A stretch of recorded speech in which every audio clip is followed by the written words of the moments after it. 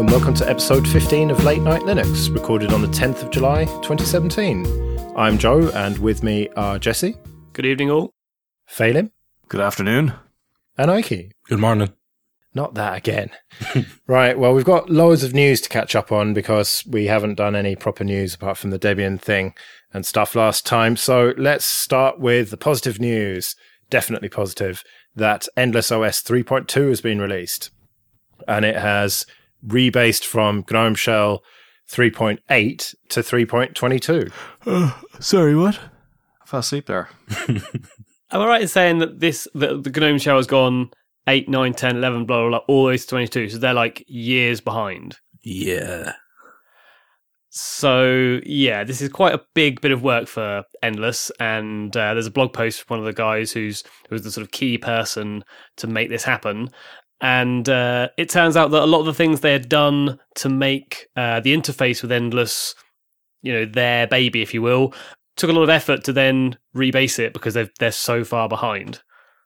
Well, isn't it because GNOME shifts the goalposts constantly and makes it a pain in the ass to do anything that's based on it? Well, I mean, most of the guys involved in this are known people. So it can't really be a case of GNOME moving the goalposts because they basically are them. They're not GNOME proper, but they are GNOME developers that are working on this. So they took the steps of forking GNOME Shell and lots of other GNOME components to make Endless OS. And this is basically what happens when you do a big fork and you stay behind. It's a lot of effort to catch back up again and get it back on parity. Yeah, they seem to say that there was half the things they were unique enough that they then had to either recode it all so that it was working with 3.22.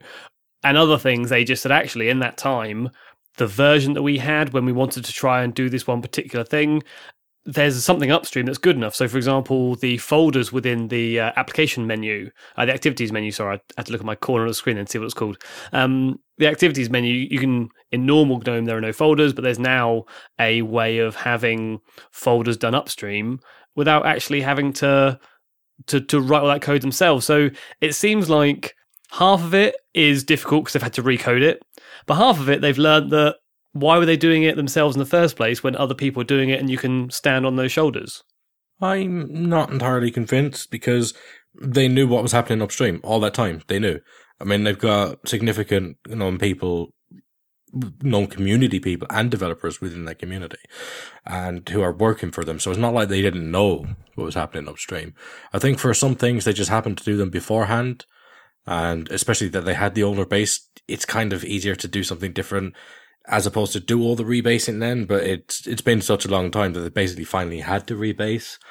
And it just so happens some of the things that they've been using there's better versions of them upstream already. But they did make a point of saying that they never want to do this again, which I found quite funny. Well, they want to rebase on almost every version as often as they can. To avoid doing this again. Is that what you've done with Solus then? No, we just take the vanilla stuff from upstream. What they're doing is they have the same code base as upstream, and they're modifying that code base. So if you look at, say, like something like Budgie or even Elementary's Pantheon, right? They're separate code projects that rely on the libraries. So you'd make minor changes to the code, usually, not always. We'll just pretend it's always minor. But that is significantly easier than modifying the same code base. So I'd be modifying something like Budgie Panel or even Plank or something, one of those programs. They're external. This is taking a fork of GNOME Shell itself and GNOME Control Center. So they've got all this conflicting history to work with and figure out if their changes will still work and if the API will still work. So it's significantly harder.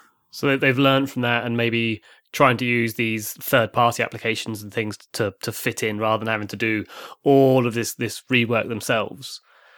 I guess the question I have about this is that the big drive of Endless is to be available for areas which have poor or no internet connectivity. So when they do an update like this, or when they do any updates, how are those getting to these people? It's all very well and good having half of Wikipedia on your computer at all times, but if you're having to do updates and things, this is going to tank your internet connection. Yes and no. So in we might call it a traditional distribution. That might happen because you'd have like all these hundreds of packages coming through. Say if you'd updated from Debian 7 to Debian 8, you'd have these massive packages come through and old things getting removed. They're using OS3, which is basically slated as basically Git for file systems, right? Git for binaries. So they ship a file system image. They're not shipping like a Debian or Ubuntu proper. It's been, I don't really know a nice way of putting this. It's kind of been squished into this OS3 image. What started off as a normal Linux distribution is now in this flat image, and it's effectively read-only. So once this update goes out, they will ship a difference between that original file system and the new version of the file system, which forms the new image. So you're just getting the file system diff itself, not hundreds upon hundreds of packages. So it would be a bit more friendly than your traditional update. Delta updates, that's called, isn't it? Yeah, basically. You're just receiving the differences between it, like the deltas, as opposed to all of those packages or all of those individual files. So it's a lot more friendly than had they done something like a dist upgrade or something. Yeah, if you've got an ISO that's that massive, then that's surely the way to update it. Yeah, makes sense, really. Well, I was reluctant to put this in because, Ike, you predicted that they were going to be the darling OS of 2017. And so they are. Well, everyone's talking about them. Michael Hall's moved over after he left Canonical. Don't know whether he was fired or left, who knows. And he's been promoting it pretty hardcore, left, right and centre. So, yeah, fair play to them. They're really pushing this. And it's not for us, is it? Is the bottom line. No. But it's obviously for someone. And it's good to see something a bit different, technology-wise, in the Linux space. So fair play to him, I reckon. Now, Phelan's been conspicuously quiet. And in the interest of balance, do you want to bring us up to speed on what KDE have been up to? I don't need your pity. First one up is KDE Stash. The idea is you're trying to tie up, say, a large stack of folders in a project or whatever, and you've got them all over the place. And it's not just a case of, Control A, highlight the lot. You want to selectively pick some, but the problem is there might be some in other folders and subfolders and all sorts of mess. And the idea is that what people generally do is create a desktop icon folder, and they just drop everything in there, and then from there they move it somewhere else, and it's horrible. It's messy. There's no reason to duplicate the files or move the files and then move them all again. So there's a KDE IO slave that they've brought up, and it's called KDE Stash, and essentially you can put in the file manager the stash resource handler, and then you can just drop stuff into a virtual file, and nothing gets moved until you're ready to go, and then you drop it where you want to. Quite handy. So it's making like sort of symlinks within this folder? Well, no, not really. It's just keeping a record of where all those files are, and then when you're ready to move them, it shifts them all to where you want them to go. So yeah, it's making symlinks into a folder. Well, no, it's not symlinks. Dear God. So from what I understand about this, which is not much at all, it's kind of like a staging tree in memory. Yes. So instead of actually going and moving those files, it's like, okay, I see you want to move these files, but we're not going to do them yet. So instead, it doesn't make any symlinks or any file system modifications. Exactly. It's just storing where those things are eventually going to go. And then when you're happy with that new, effectively a staging structure, you say, okay, let's move them all over into this place, and then all the writes happen. Instead of the dozens of folder copies and renames and moving into subfolders you already done. So it would save a lot of wear on the disk as well alone. So is this something that could be implemented in other desktops then? No, because KDE's brilliant and you're all just trying to catch up. Yeah, basically. I know. I imagine it maybe. I have no idea the architecture of it, but I know like GNOME has a thing a bit like that. The virtual, what do they call it? GVFS. That's the one. Maybe you could do that. I don't know, but I just know it's inferior technology in everything but KDE. So clearly, no. Well, when it comes to Thunar, I'll be interested. Until then, not so much. So snaps are being added to KDE Discover. What the fuck's KDE Discover? It's essentially the graphical front end for whatever your package manager happens to be. And yeah, just in order to make Popey happy, they just added snaps. That's good of them. I don't think it was just to make Popey happy, in all fairness, no. Snaps, big way to go. So yeah, I mean, Discover has been... It's not always got the love. So I think a bit of work's been done. They're adding snaps to it. I think it's a good sign because right now, I certainly don't use any graphical tools to add and remove software. And to be honest, when I heard this news, I fired up mine to see if it had it, and it didn't yet. But Discover is actually all right. It's not too bad. It's kind of the more app center way of suggesting apps that are new and cool and pictures with them, etc. to try and get you to try stuff out. But I still will probably just stick to apt at the command line. Presumably this has come out of the snappy sprint that Canonical did a week or so ago in London. To be quite honest, I actually don't know. I haven't a clue. I noticed you were conspicuously absent from that sprint, Ike. I was getting my perm that week. Popey said it was fine. I wonder what was under your hat. Because they invited quite a lot of people, didn't they? From various distros and desktops and stuff. Well, I may have... Well, I mean, people are kind of the assumption means like, he's not going to do snaps. He's not going to do snaps. Because I may have been vocal about universal package formats 1 or 2 times, maybe.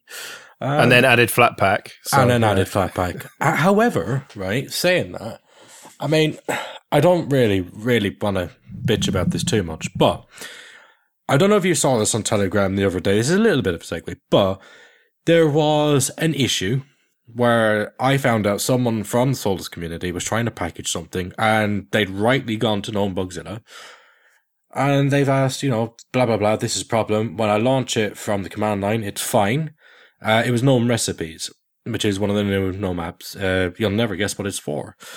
So when you launch it from the menu, it wouldn't launch. It's like, okay. And then the question back was, why don't you use the Flatpak? It's like, so I basically stepped in and said, well, we're only going to use Flatpak for third-party applications. If we have the source code available, we're going to package it, which I think is sensible, but apparently people think that's weird. Anyway, it was closed as resolved, won't fix, not GNOME. Nice. Because we wouldn't use the Flatpak version. And in the end, it was basically said, well, this isn't the problem with software. It was. I gave the patch that actually fixed it. It was very much a problem with it. In fact, their dbus service file was wrong. But from that moment, it was like, okay, is this now going to be the attitude? Obviously, one individual does not a GNOME make. But if that kind of thing that you use Flatpak or nothing, it's like, that really, really turned me off of Flatpak altogether. That it just didn't feel right trying to enforce people to use it. So, yeah, I mean, first time I've said this in public, but hey, I'm open to snaps. Yeah. Wow. You did say before that you wouldn't be closed to it. Yeah, I've hinted at it a couple of times. Yeah. Did they accept your patch then, at least? Oh, yeah. It got merged. Yeah. Well, that's all that really matters, isn't it? And also, just to be clear, that a short individual does a GNOME make. Oh. All right, drag us on something else, someone. Vulkan support added to Qt 5.10. This has got to be good news. Yeah, games, new hotness, all good. Not in flight gear, so of no interest whatsoever to me, but yeah, it's good that it's there. Is it just games, though, or is it other kind of bits of flashy desktop and stuff? Graphics. Plasma. Ike. Plasma. I don't know. I guess it could use it, couldn't it? Once it's got enough support going throughout Qt, because remember, Qt isn't just like the widget toolkit, it's stuff like Qt Quick. I hate saying Qt, but anyway. Just say Qt. It is Qt. And for QML, which most of the Plasma desktop is based on, once that Vulkan support goes through more parts of the desktop, that would mean like multi-threaded better rendering for the desktop itself, as well as like all the widgets and extensions and stuff that you get in the Plasma desktop. So that's going to be a win for everyone. Not to suck this into a Vulkan discussion, but at what level do it and OpenGL cross, or does one supersede the other? Right, so OpenGL is, long story short, it's a standard and there's an API to do this stuff. It's kind of hard. It's not that hard. But then, not that I'm accusing or saying they are related, Apple came along a few years ago, and do you remember they announced Metal? Because it was closer to the metal. That's literally what they called their API. They said, no, we don't need all of this obscure stuff. We don't need abstractions. We just need to get past all this crap, all this bottleneck, and talk to the drivers, right? We need all this crap out of the way. So then Vulkan came along, completely independent effort, did sort of the same thing. And it wanted to get all that stuff out of the way as well, reduce the bottleneck, reduce all the overhead of using these OpenGL calls. And it's faster and it's designed to be multi-threaded from the start, whereas doing multi-threaded stuff with OpenGL is kind of hard. This is designed to be like really, really parallel. So for games, it's brilliant. You're always hearing the Steam news about that coming up. You know, this one now has Vulkan and it runs however many % faster. Well, now imagine that applied to your desktop itself, where it doesn't have all of that overhead. So that would be the long-term benefits to the likes of Plasma, or even things like LXQT. My God, so Joe could like stop whinging about his 300-year-old laptop doesn't run Qt to the right speed. He can maybe now do that. Yeah, I mean, it would run faster. It'd be better with threading because OpenGL has that certain level of overhead. I mean, Kwin would have to gain the support for it, and I know they previously said, no, we have these, we have that. It's like, you probably will end up having. So it's all good, you know. There are libraries around it, so because it's hard to use, there are libraries that emerged around it to make that hardness easier, and it's still faster and more better. And the driver support's coming along as well. I mean, you've got them in the NVIDIA proprietary driver, so yeah, I mean, that's definitely good. Even GTK added it, just to turn that back away from KDE there. Will it make my SSH terminals any faster? If they're rendered with Qt, maybe? Awesome. Of course they are. Will it make VLC any better? That's what I want to know, because that's gone down the shitter. I mean, let's be honest here, right? VLC, once upon a time, everybody knew what VLC was, right? Before the days of like Windows 8. If it was Windows or Linux, you ran VLC. That was the media player app of choice. Then it went on to Android. Then it went on to Windows 8 and it grew this new custom UI. And then since that day, the VLC UI on Linux has not changed. It has some Qt 5 support in that it builds for it, but the code base was still written for Qt 4. They've stopped doing anything interesting or innovative or good with the UI. Whereas like the Windows version of it has this custom Metro UI. You're not allowed to say Metro anymore, are you? But it has this custom UI, and on Linux, VLC it's been left in the dirt. Like nobody wants it anymore. People want sexy apps like GNOME MPV. Well, VLC was my go-to for years and years and years, and it just seems that with every release, it gets worse and worse. So maybe I should start using something else. But all right, let's move on. Let's talk about a distro that we get accused of never talking about, Ubuntu. Oh, no, hang on. So they made this huge announcement, and the ripples are still rippling, and we'll get back to that later, some of those ripples, about dropping Unity and stuff and moving to GNOME and Wayland. And they were dead certain, yep, it's going to be Wayland, definitely. We've got no other choice. And now a bit of doubt seems to be creeping in, thinking, well, Fedora might have been using it for a year or two, but it's still a bit shit and not ready. So we probably might maybe use X still. What? What's that? Ubuntu failing to deliver on a promise? No, I mean, you mean to tell me that something that's basically been pushed in for mainstream use for effectively 2.5 to 3 years suddenly can't replace X that has been around since the Telegraph? I mean, it was bound to happen, wasn't it? Right, so Ike, what does Solus use? X11. But we kind of did a controversial one, right? It was at the time when Fedora was finally putting out their release, and they said, no, this one definitely is Wayland this time, right? Because they'd had a little bit of a spotty history of it. It's like, this one is definitely Wayland this time, and it's coming on time. I think it was a week late. Anyway, once they did that, we put out a post next week. It's like, yeah, we turned Wayland off. Sorry. Because it was buggy. And that's what Ubuntu is finding out from normal everyday usage, not just targeted at developers and a certain subset of users. It's like people game, people use web browsers. Some people, gasp, still have to use Java plugins, right? Which is But for real world usage, it's not there yet. Think of all those GTK2 apps you still have to use. Yeah, well, Joey from OMG Ubuntu makes the point in this article about it that Fedora is one thing with a few thousand users, or I can't remember. There was some stat recently, wasn't there? Just 5. Whereas Ubuntu is potentially 25 million plus users, and you can't just start doing shit like this and expecting no problems. And Fedora is aimed at developers primarily who can probably fix things. But they have Delta RPMs, Joe. I mean, come on. Yeah, that fixes Wayland. Yeah.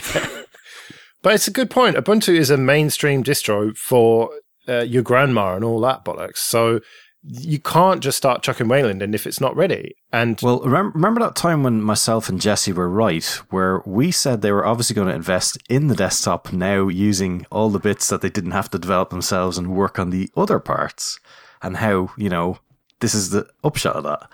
Well, Mia isn't dead for a start. Like we thought it was. They're continuing to develop that, and it could potentially be a key part of the replacement for X. So the takeaway is, oh, shiny thing not ready. Surprise face. Yeah, pretty much. But it's not that shiny. Wayland's been around for donkey's years now. Yeah, but I mean, it's only the last couple of years where it's not even at the sexy status anymore. You know, where it was like, we're working on Wayland support. Oh my God, you're not. We are. God, no. Let me have a look of it, right? We're not even at that stage anymore. It's almost at meme stages. When are you putting Wayland in? How long is a piece of string? I don't know, but does it talk Wayland? Does Duke Nukem Forever run Wayland? You know, it's got to the point now where people don't actually care about why Wayland would be better. It's just, Wayland is better. Why don't you have it? Because it's not ready yet. But it works for these ones. Yeah, using the private internal hacks, which aren't part of the upstream protocols. What are protocols? I can't believe I missed my opportunity for a DNF joke there. More like DNR. Sorry, that was bitchy. Let's wind Phalium up a little bit. So you still read actual books made of paper because... And you accuse me of having I don't old use stuff. books made out of paper. I use DRM-free PDFs on my laptop and my phone. But now you can't get them anymore because O'Reilly have shit the bed and stopped selling them. Wankers. It's the only way I can put it. Wankers. The amount of money I've given them over the last few years, and you know, I'm clearly not keeping the company going enough. But they're looking now for $400 to get a Safari account, which is essentially their subscription-based access to all this stuff online. Like the Netflix of ebooks. Essentially, yeah. Page Well, technical ebooks, maybe. Yeah, so they're saying that it's the price of 7 books. Yeah, and that's okay. Well, that's full price books. Yeah, full price new books, which isn't always the case. So I don't know the full details because I don't think they've fully released yet, but you can get an app for mobile, which, you know, clearly I'm not going to use because it's going to be in the stupid Play Store. Well, it's not going to be an F-Droid. No, I imagine it isn't. What with the DRM and all that.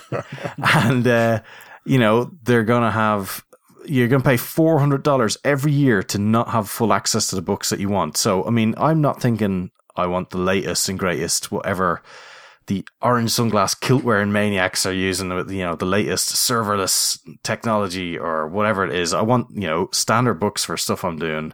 I want to be able to read them when I'm not online because I might be somewhere I don't have access to the internet. And you know what? A PDF works just great for that. What kind of sysadmin doesn't have access to the internet? Well, you might be in a data center that's all locked down. You might have no access out. You might be in a cardholder network or something like that. You're not even allowed on their network, let alone, you know, access to other stuff. So, yeah, I just think it's ridiculous. You know. So what you're saying is, I mean, this is a bit of a summarization here. You advocate the murder of trees, and F-Droid isn't quite there. Again, I said I don't use paper books. PDFs. They're not made out of paper. The few books that I ever did get for myself of a technical nature were from O'Reilly. Yeah, I mean, it's one of those things. It's like, I did get accused oftenly of collecting PDFs that I didn't read, which there is a slight grain of truth to that. But if you really want to have a resource on stuff, or you know, you're looking at new stuff all the time. Half the problem is getting time to look into all the new and shiny stuff. So you don't always have effort for that. So it's nice to get a reliable editor checked set of data. And yeah, I mean, it's going to have to be trawling the interwebs now from now on, which is not always the best of things. Stack Overflow. Yeah, just gmod 777 on all those files and that'll fix it. Yeah, cheers. Maybe I won't listen to what you're saying. That's what you literally have to do for PHP-BB. I hate PHP. It says it all, really. I think it is. I think it might even actually be 777. That's how bad PHP-BB is. But like, they say that you can still get the physical books on Amazon. Yeah, so you turn up at a client's door, a little granny trolley behind you. I'm not making the point about you buying physical books, right? That's not the point I'm making, Phelim. Calm down. I'm making the point that you can still get the Dead Tree books, or you can sign up to like this ridiculous system, or the one that is most useful for people of a technical nature is the one they've cut, basically. Yeah, well, okay, I believe you may be able to get Kindle books from Amazon, which, again, doesn't help me, so there we go. Yeah, buy that, use Calibre, problem solved. Yeah, but you're in a grey area there. I mean, they had a nice legal system. It's like they've taken the legal way away. It's ridiculous. Well, okay, so I think we can take away from that. Fuck you, O'Reilly. Yes, we can. Especially you, Tim. Bang goes our lucrative advertising deal. Yeah, shit. They actually gave us... when we did Luddites, they gave us a ticket to give away for OzCon Europe. It did, which was worth like over $1,000, and yeah, we gave that away to a listener who was it went and had a good time. So we probably shouldn't be dissing them, but oh well, there we go. Let's talk about Mozilla instead, and their huge pot of money sloshing around. They've actually spent it on something good for a change. Project Common Voice, which is a project to basically get all the data that you need for, well, anything that you need, text to speech or speech to text, the likes of Mycroft, I would hope. And so they want people to donate their voice or to listen to recordings and validate whether they've got the the speech to text right. And I've done a bit of both. And so I've done my part, and I think that everyone out there should do theirs, because it would be good to have a properly free and open database of this stuff that people can use for their applications. It is an absolute piece of piss to do, and you just follow the link, and there it is. It says, you read out like 3 sentences, and then maybe from a book or something random, and you read out one. It says, yep, done, next one. And what I liked was that, I mean, listeners from other shores may not believe this, but it's actually very warm in England at the moment, to the point where I have to have a fan on in the night and sleep on the top. It's ridiculous. They call it summer. And I did the recording. I thought, I should really turn the fan off because of background noise. Fuck it. I'll just do this. Off we go.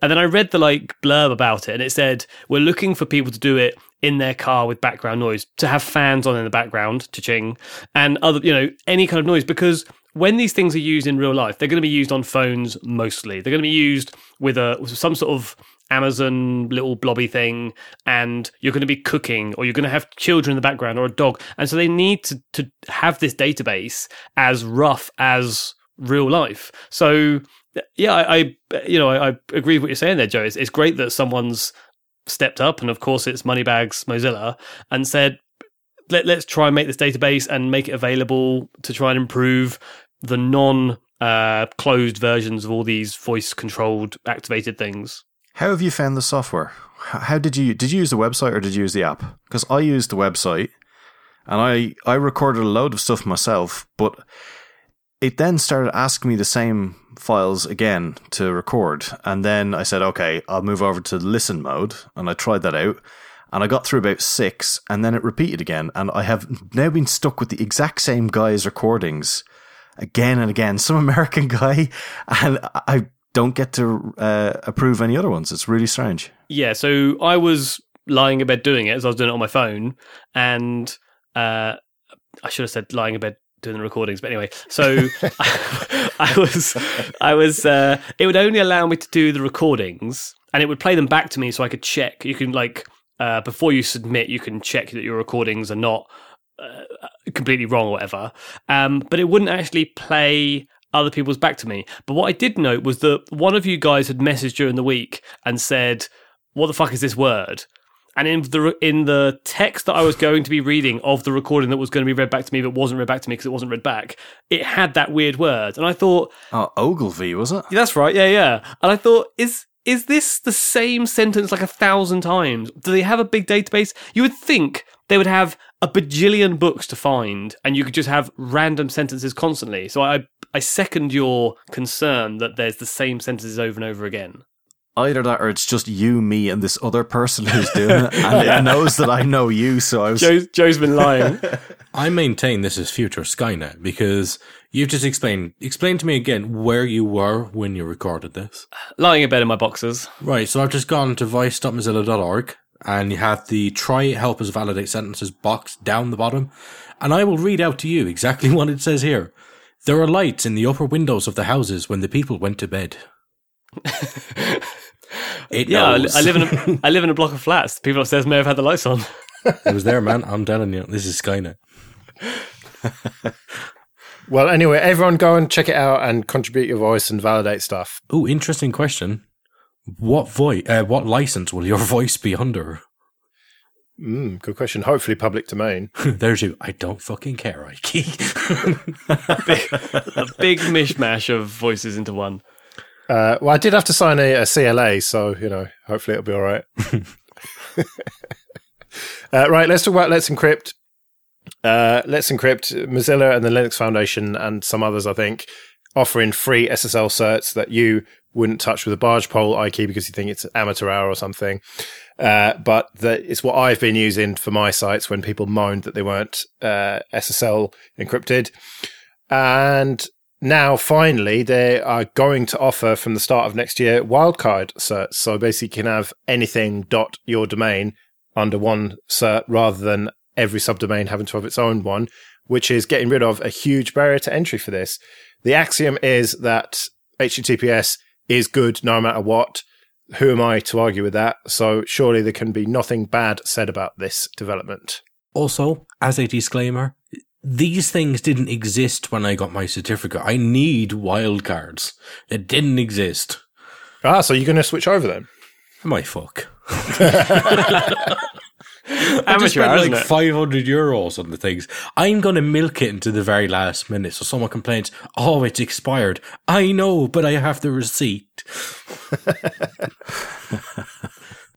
So previously, I mean, you say you had to get wildcards, but didn't you just have to get a different certificate for every single subdomain?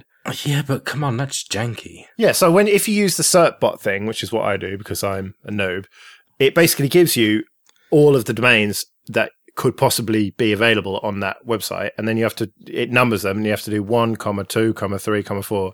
And so I assume, I've never done it with subdomains, I assume it's similar, whereas now it can just be star.latenightlinux.com, and so it's just so much easier to deal with all your subdomains in one cert, which could actually be pointing at different physical servers or virtual servers or whatever, different IPs and stuff. But as long as it's something .your domain, then one cert will do.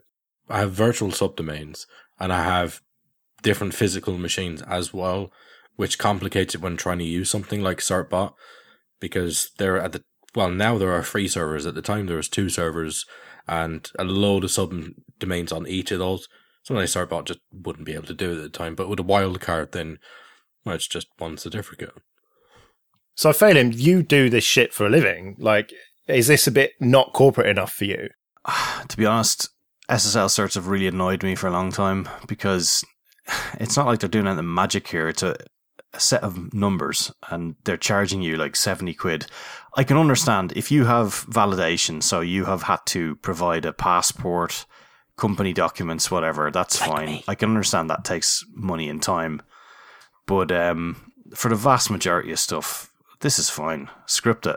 Be done with all the nonsense. Just get it out and get it encrypted. And, you can trust or not trust a cert place as much as you want, but at least getting sites secured at least provide some protection against man-in-the-middle sniffing and stuff like that. So I'm for it. I think it's good. And to be honest, every time I go to do a cert, I'm always sitting there going, oh, Jesus, which way around do I do it again? Because you just do it once a year or once every 4 years, or if you're really unlucky, every 10 years. And then you're like, Jesus Christ, I've forgotten how to do this. And as you can script that stuff away, yeah, all for that. Yeah, you can just stick it in a cron job and job's good. Yeah, I mean, I can understand if you're doing like banking or taking cash, then yeah, you definitely need to have a proper signed one. You want to get a proper, the higher validation level ones, and that's fine. You know, they should probably have to like you turn up and take a rectal print or something like that to make sure it's you. But there is no way you want to be using Start SL for that, or sorry, Let's Encrypt even. Well, the next time I might go for Let's Encrypt then. Yeah, You didn't know there was an easy way, did you, Ikey? Oh, Jesus, no. If that was on offer, why didn't you tell me before? Yeah, don't mention Start SSL. Didn't they get crushed by Mozilla and Google? oh yes, they did. Well, deservedly too, in all fairness. But hey, Yeah, convenient though, wasn't it, for Mozilla? Conflict of interest? Nah, not at all. Anyway, so this episode of Late Night Linux is sponsored by Entraware. And Entraware are a dedicated Linux computer seller based here in the UK. And they sell computers with Ubuntu and Ubuntu Mate, 1604 and 1704. And the big news is they've got a couple of new machines, the Apollo and the Hybris, both of which look good in completely different ways to me. The Apollo is 13.3 inches, so it's nice and portable. And then completely the other end of the spectrum, we've got the Hybris, which is got a 17.3 inch display. So that's a proper sits on your desk, it gets moved once a month type machine. importantly, does it have a numeric keypad? It does, yes. Excellent, because I never wanted a laptop with a numeric keyboard. Well, if you're going to be that big, you may as well. You might as well, I suppose. Yeah, whereas the Apollo doesn't. And so they've got a huge range anyway, right from kind of more affordable stuff that's good for web browsing and email and basic tasks, all the way through to real powerhouses that can do 3D graphics and video editing and machine learning, that kind of thing. And they've even got some desktops and a server as well. And everything's configurable pretty much. You can configure the amount of RAM and hard drives and SSDs and stuff like that. They ship to the UK, Republic of Ireland, France, Germany, Italy, and Spain. And if you do buy one of the machines, then do mention us at checkout. Tell them you heard about them from Late Night Linux, and then they'll know. So go to entraware.com for all your Linux computing needs. On to a bit of admin then. And first of all, thanks to everyone for supporting us with PayPal and Patreon. It's very much appreciated. We don't name names unless you specifically want us to, but you know who you are, and it's keeping us going, basically. So thank you very much for that. Do we think a round of applause would be appropriate? Yeah, go on. Let's have a round of applause. Go on. Well done, everyone. I had to clap my face to do that because I was trying to open a bottle of Coke at the same I time. don't want to know. Oh, dear. I hope it's Diet Coke. Not Yeah. Bitchy. Oh, Me, yeah. no, you're supposed to be losing weight like me, but anyway. All right, fucking hell. I'm trying. So am I. It's really hard. Anyway, and so I was losing weight. Right, I was supposed to do in the admin. latenightlinux.com/support. Yeah, if you want to join those people. latenightlinux.com/contact for all the ways to get in touch, email and the Telegram group, that sort of thing. And final bit of admin, there is an uncut video of us at Fosstalk Live. So if you want to see how much I edit this show, then watch that video and then listen to the last episode of Late Night Linux and see all the little subtle edits that I make to make it easy to listen to. Or if you want to see the real thing and how small the Harrison is, then watch that video that Marius put together. We'll link to it in the show notes. It's on the Ubuntu Fun YouTube channel. Yeah, fair play to Marius. It was great work he did recording all the shows. It was really cool. Yeah, let's not talk about the camera that he used, iPhone 7. It actually worked out really well. So You just had to rub that one in. Yeah, cheers. I didn't know that. well, it worked out really well with the lens thing that he strapped to it in such low light conditions and stuff. So yes, well done, Marius. Right, so why didn't we talk about this in the news? Because we're going to have a bit of an extended section about it. In the last couple of weeks, I would say the biggest news in the Linux world has been that System 76 and Tuxedo have made their own distros. Now, we can get back to whether they are distros or mere wallpaper respins. System 76 is called Pop OS or Pop_! OS. Great name, guys. And that is, at the moment, just Ubuntu 17.04 with a different theme and a different name. And wallpaper. Tuxedo they're the German company, for people who don't know. They've taken Xubuntu, and is it called Tuxedo Xubuntu 16.04 LTS, and done their usual hatchet job on it. By the looks of things, I haven't tested that one. I've tested the Pop! OS. I was reasonably impressed with Pop! OS. They basically take Ubuntu GNOME and make it a little bit less shit. I quite like the theme. I quite like the fact that you've got a proper desktop, and the extensions they've put on it seem pretty sensible to me. Whether that warrants another distro or not, well, it doesn't. Spoiler alert. They should just make a PPA or something, or they've got a PPA already. Why do they need a new distro? I've talked about this loads on other shows. It's time for you lot to have a go. Let's have a bit of positivity first. I think from you, Jesse, you've been trying out Pop! OS and you quite like it. Yeah, I mean, it pops. I mean, I hate to say it, but it is bright and spit it out, Joe. It is bright. I very nearly spat my cider out there, you bastard. It is bright and cheerful. It's got sort of a very light blue theme and some nice grey accents. And the theme is pop. You know, the window manager, the window decorations is pop. Everything is their own custom theme, whether it's a tweak of something else, whatever you fine. Like you say, they had all of the extensions and things that made it quite nice to use, not the same ones that I would have chosen, but they surprisingly didn't have a dock. Came to me in the end, which I'm surprised, and this sort of is the point I'm making, is that they are trying to do something, I feel, that their customers want, which is the right thing to do. And if their customers are used to Ubuntu and their customers want Ubuntu, and they feel maybe a little bit put out by the fact that Ubuntu took the rug from under them, and they want to take back that control, which is where I think they're going with this. You know, they've been upset by the fact that Ubuntu have done this massive change, and if they have their own distribution, OS, what have you, they're in control. They can tweak it and make it look how they want, and no one's going to screw them over. But I'm surprised that they didn't try and make it look a little bit more familiar for people by having some sort of dock down the left-hand side, aka the Unity launcher. Maybe not the launcher, but you know, aka. You mean AKA? I was going to say what? Do we not do also known as like that? No, it's AKA. It's an acronym. Nobody has ever done that until now. World first, people. World first. Read about it in the Opera browser. So down the left-hand side. But overall, I think they're trying to take control, and they can tweak it for their hardware. And so I don't see the massive problem with what they've done. Right. Can I just say, you've said a lot of what they can do there. In theory, yes, they can make it exactly what they want. They can tweak it for the hardware. They can have an Apple-like experience where they have complete control over it. Are they actually going to do that? Do they have the money to do that? That is a question.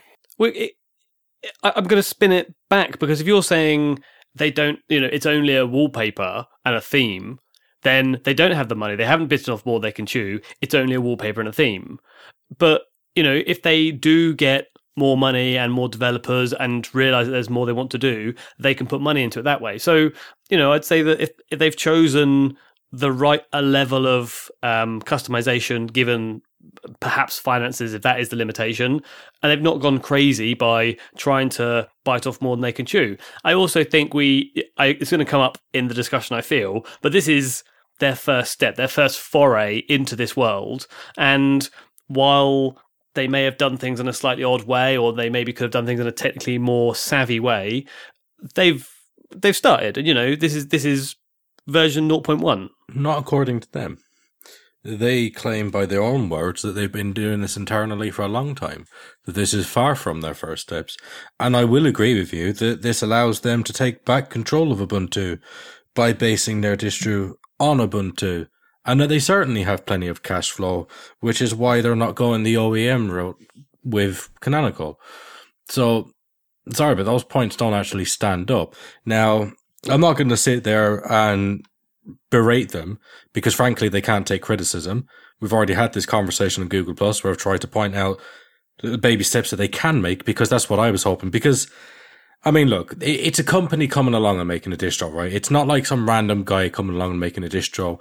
You don't get to have the slanging matches with them. That just doesn't happen, right? The fact is, they're a company that made a distro. It's going to happen. Nothing that anyone says can stop them. So I tried to do the first thing by giving out that bit of advice. Whatever, they don't want it. Whichever.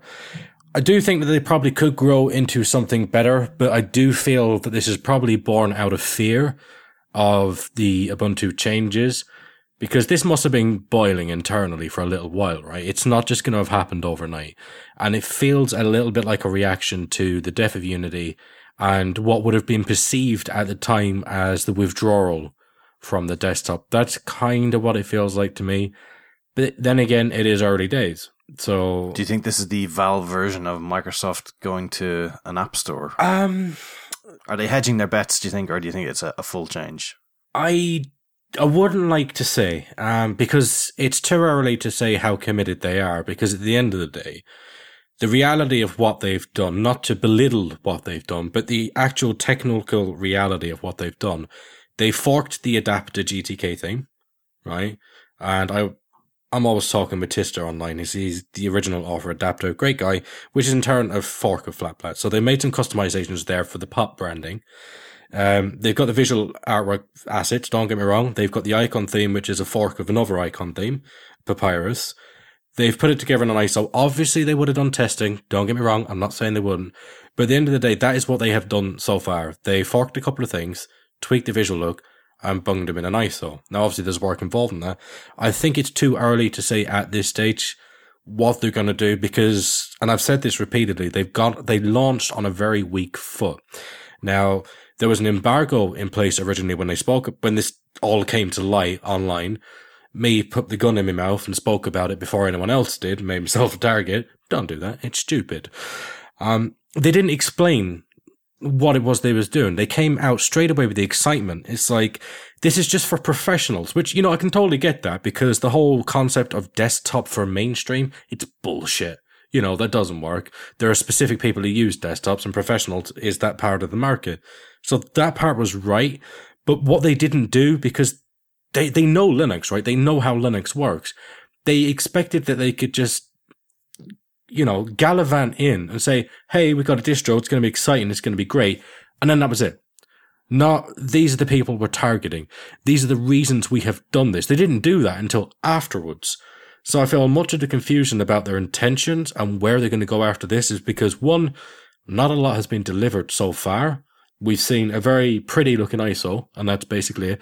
And two, they failed to explain themselves when they came out with it. So it felt very reactionary and a very defensive move, which was further bolstered by their own defensive behavior after the fact. So it's a little bit hard to say. It's just nothing to go on. Look, just because they called you toxic, Ike, doesn't mean that they're getting defensive. Yeah, that was a little bit defensive. Come on. And I mean, whatever, I've been in the distro game a long time. I'm hardly going to be offended by someone calling me toxic. Whatever, that's his own view. Held the branch out, but I do still think it's far too early. Now, if their ambition is effectively continuity from what they've had, you can see into that. And Jesse's right, what's going to happen with Ubuntu now? The desktop is going to be a very different creature to what people have been used to. So if that is their aim, they want to take the user experience further for their customers, then fair enough. But at the end of the day, they should have communicated all of this. And they utterly failed to communicate. One thing that I'm concerned about, right, is with these Linux laptops that you can buy from the various vendors around the world, you are starting to see creeping in here requiring proprietary blobs to make them work. And that's all well and good as a vendor if you've got an OS that you've made and you can stick the binary blobs in there and you can make it work perfectly out of the box. But then if you want to reload it with another distro, then you have serious problems with that. And we haven't seen too much of that so far, but if they are taking full control of the operating system and the hardware, then we might see a shift towards that. Then they might be less reluctant to have hardware in it that needs proprietary blobs. I'm not as convinced, because one of the things the Linux hardware companies tried to do, I mean, initially, not so much nowadays, but one of the things they've all tried to do is avoid the known problematic hardware, like Broadcom. You know, like it's got a legendary status within Linux. You know, don't buy a laptop with Broadcom. The thing we are seeing it though is Nvidia. A lot of them are shipping with Nvidia GPUs, and Nova just isn't up to scratch. Whatever way you're paying it. Nouveau from the people that also make duvets while watching through an Opera browser. It's not up to scratch for playing games and 3D stuff, but... No, not at all. And if you own a GPU, let's be fair, let's say you've got, like I have, a 1060, you want to use it. Yeah. And while it's nice to say, well, you know, if you're only doing this, that, and the other, you want to use the hardware you've paid for. And I don't think it's a valid excuse to say, and I'm sorry, but I'm going to have to argue with you on this one. It's not valid to say, well, it can show Windows on there and then you can watch this, because it's barely usable, because you're getting spud frame rates. Most of the features on your GPU, which you have fucking paid for, don't work. Now, obviously, it's not the fault of the developers of the driver, but that I can't say. You know, it's not exactly their fault. It kind of falls on Nvidia, but it doesn't mean that it's any more usable, that we should get all kumbaya about it and say, well, you know, we should use these because they're free. Yes, they also kind of suck. Yeah, but I think graphics cards are an exception here, because it's basically an accepted... it's the norm. Yeah, if you're going to have a discrete graphics card, it's going to need proprietary drivers. NVIDIA, Yeah. Whereas if, like me, you don't really need one, then you just go Intel and you can use more or less free software. But I'm worried about more other aspects of it. Wi-Fi cards, displays to some extent, sometimes keyboards. Look at the firmware that comes with most systems, right? You know, like if you look in like the Linux firmware package, some distributions split it into a non-free. So here's an example. The AMD drivers over the last couple of years have been getting fantastic, right? They've really improved. The open source stuff has improved to the point where, I mean, they blast the other driver that I can't say into the ground. And people are loving them. It's like that they don't need the proprietary drivers anymore. And that's great until you look inside the Linux firmware package and realize it's free of non-free blobs that actually make it possible to talk to the AMD GPU in the first place. And that's the same with things like some of the Marvel technology as well. And many, many wireless chipsets already need these non-free blobs in the firmware. So I think that ship has already sailed. You know, the soul has been sold. We are without souls, so you could say... You could say we're soulless. Don't say it for him. So if I just steer the ship back towards the System 76, the Tuxedo discussion, I suppose what I'm thinking is, if they were to take Ubuntu and put their own wallpaper on it, as the classic joke is, and call it the System 76 OS, what's wrong with that? Technically nothing. Exactly. And so there's actually more problem with calling it Ubuntu. And so why don't they take a very large amount of Ubuntu and a few little tiny tweaks and change the color scheme? And I don't know whether mostly savvy Linux users are buying System 76 hardware, or a 50-50 split of new people to Linux and savvy developers and what have you are buying this hardware.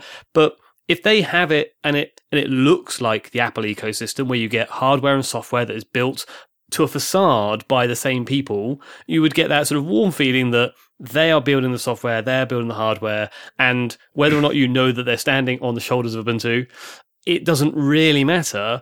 From a branding point of view, from a System 76 business point of view, it looks good to say you've got your own OS. Sure, but I mean, we're talking about like how many people would actually have the System 76. Well, we actually know that that's not a great number. Most of the people are going for the Lenovo's. Tell me I actually said that right. Yeah, you did. Yeah, you can speak. There. Yeah. Because of the recent Phoronix laptop survey, a lot of people are going for the Lenovo's, and System 76 was actually way down the list. 2%, yeah. It's not really, 2% is not a number to be laughed at, Joe. Oh, yeah, because 2% of people use That Sonos, is a good, solid number. We like to. It's even. It's a good platform. Yeah, a platform We're just to going to build leave on. that as a private joke, I think. But I mean, if you go back, say 2011, 2012, right? If a new distro came out then and said we're based on Ubuntu, we've changed some stuff, man, that's great. I'd love to be able to do that myself, but someone's taken that and they've put some defaults in this. And I only thought about this like earlier on today. You get these ones to come along, and they literally did only change the wallpaper and a little bit of theme, and it's like applications that were changed as well. It's like, this is for me. They've taken Ubuntu, which is basically the only distribution that anyone should use at the time, by the way. Do not misquote me, right? But at the time, that's what you did, right? If you was to come along with a new distro, how dare you? How dare you not use the Ubuntu? The Ubuntu from whence all distributions came, right? That was the attitude only a couple of years ago. But now, it's, well, you're not doing anything different. There was an attitude shift in the last couple of years, and I don't mean to sound egotistical about this, right? But is it the fault of guys like me? Because there was a time when you only derived from another distro. It was unheard of to go it alone. But then you've got projects like, the one we shan't talk about, that can't say words either. They came along, went independent, and showed it actually could be done. And now fast forward a couple of years where projects like that are accepted, and people are saying, yeah, right, you changed the theme. Fuck off. That guy built this, right? It's just not enough anymore. It seems the perception really, really changed. Because you just couldn't have got away with it a couple of years ago, building something from scratch. You had to derive from something. You made minor customizations. It was effectively specialization of a toolkit. Ubuntu was the toolkit, or Debian. You specialized that effectively for other people with grouped interests. So Pop! OS, a few years back, even maybe 3 years ago, everyone would have lapped it up. But fast forward a few years, people are saying, well, you haven't done enough. This is only doing this. You've only changed that. So there's some time, the attitude of Linux users completely changed to start rejecting that. And I find that fascinating. I think the world 3 years ago is what built the cliche of changing the wallpaper and calling it a distro. Like, it had to happen so many times by so many people that it became that cliche that everyone laughed at. And now we're saying, oh, you've only done this. And I agree that when distro watches flooded with Ubuntu respins, it just becomes a joke. And now they hold no water. No one's going to bother with them because they know people know how to install you made a good point about default software. Everyone knows how to uninstall and reinstall stuff. I do wonder what these distributions you're thinking of are, because when I think of the big distributions, they're the classics of Fedora and SUSE and Debian and Arch. And when I think of the other sort of newer ones, it's Elementary, which is based on Ubuntu. It's Ubuntu Mate, which is based on Ubuntu. And obviously Solus, which is obviously independent. I don't see where these other independent ones are. Void Linux, there was Chaos as well that came along a while back. Chaos, yep. Chakra, I think that's how you say it. But Yeah, that's right. Yeah. What's the one with the completely different package manager as well? Not me, someone else. The not me distro. But you're right. There have been a few. Yeah, but it's not actually. even just those. Like, even the derivatives have gone. They've been. That's the thing. They're derivatives, not respins, right? They've gone so much beyond, because you couldn't just say like something like Elementary. You couldn't just say, "Oh, that's just Ubuntu, such and such." They have their own ecosystem up on top of that. They have their own software. They have their own philosophies on top of that. It's not like they're just saying, slap a PPA on it and fire it at it and best of luck to you. Even though it's not technically an independent distribution, that doesn't really matter to users anyway in that respect. It's significantly different from Ubuntu proper while benefiting from it. And you get the same, even though like Ubuntu Mate is a flavor of Ubuntu, it's very different as well. It's very much, it has its own personality that's separate from Ubuntu itself, right? And the launcher and the other things he's added. Yeah, it's got its very own, to use the pun, it's got its own flavour to it, right? Yeah. So I maybe didn't mean launcher, I meant the greeter, the Welcome. Yeah, Welcome, Ubuntu thank Mate you, Welcome yeah. and the Software Boutique. I really hope I said that word. I'm just going to No, stop saying Boutique complicated is words. pronounced Boutique. Yeah. Boutique. That's what I said. Yeah. That's totally what I said. Just edit it in, right? No, it's We'll just put boutique, really, you it's over right. what I said. But yeah, I mean, at the end of the day, we're basically applying what used to be, well, what is still true of most respins, respin versus derivative versus independent, right? We're applying what used to be true of those and saying, like, you think of it some sort of ultimate edition of the respin. Is it because it's a company that we shouldn't be applying this mentality? Because at the end of the day, they do have engineers. They do have people being paid to do this. So surely it's not going to be, we shouldn't have the same expectations. Well, you've brought up the next thread that I was going to tease on, because this is System 76. They've made a lightly changed Ubuntu, if you can call it that. And I ran it on my Lenovo. It worked fine. I know Joe ran it. You haven't made any massive complaints, so I assume it ran fairly well. It's just Ubuntu, wasn't it? Of course it's going to work fine. Exactly. It's Ubuntu, and it looks different. It looks in their theming. If we come over to Tuxedo computers, which I have had no experience of the hardware or the software, unfortunately. I wasn't able to find the ISO because my German is very poor.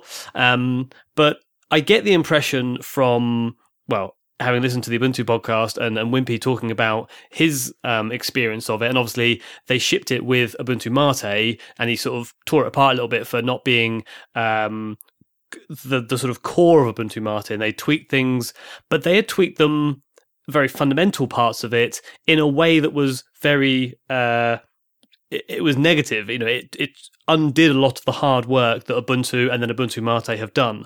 And so I wonder whether System 76 are going about it the right way, and Tuxedo, who have gone about it in a more nuts and bolts type way, have done the wrong thing, and they aren't savvy enough to get it right first time. I know, as I say, this is my secondhand information from Wimpy.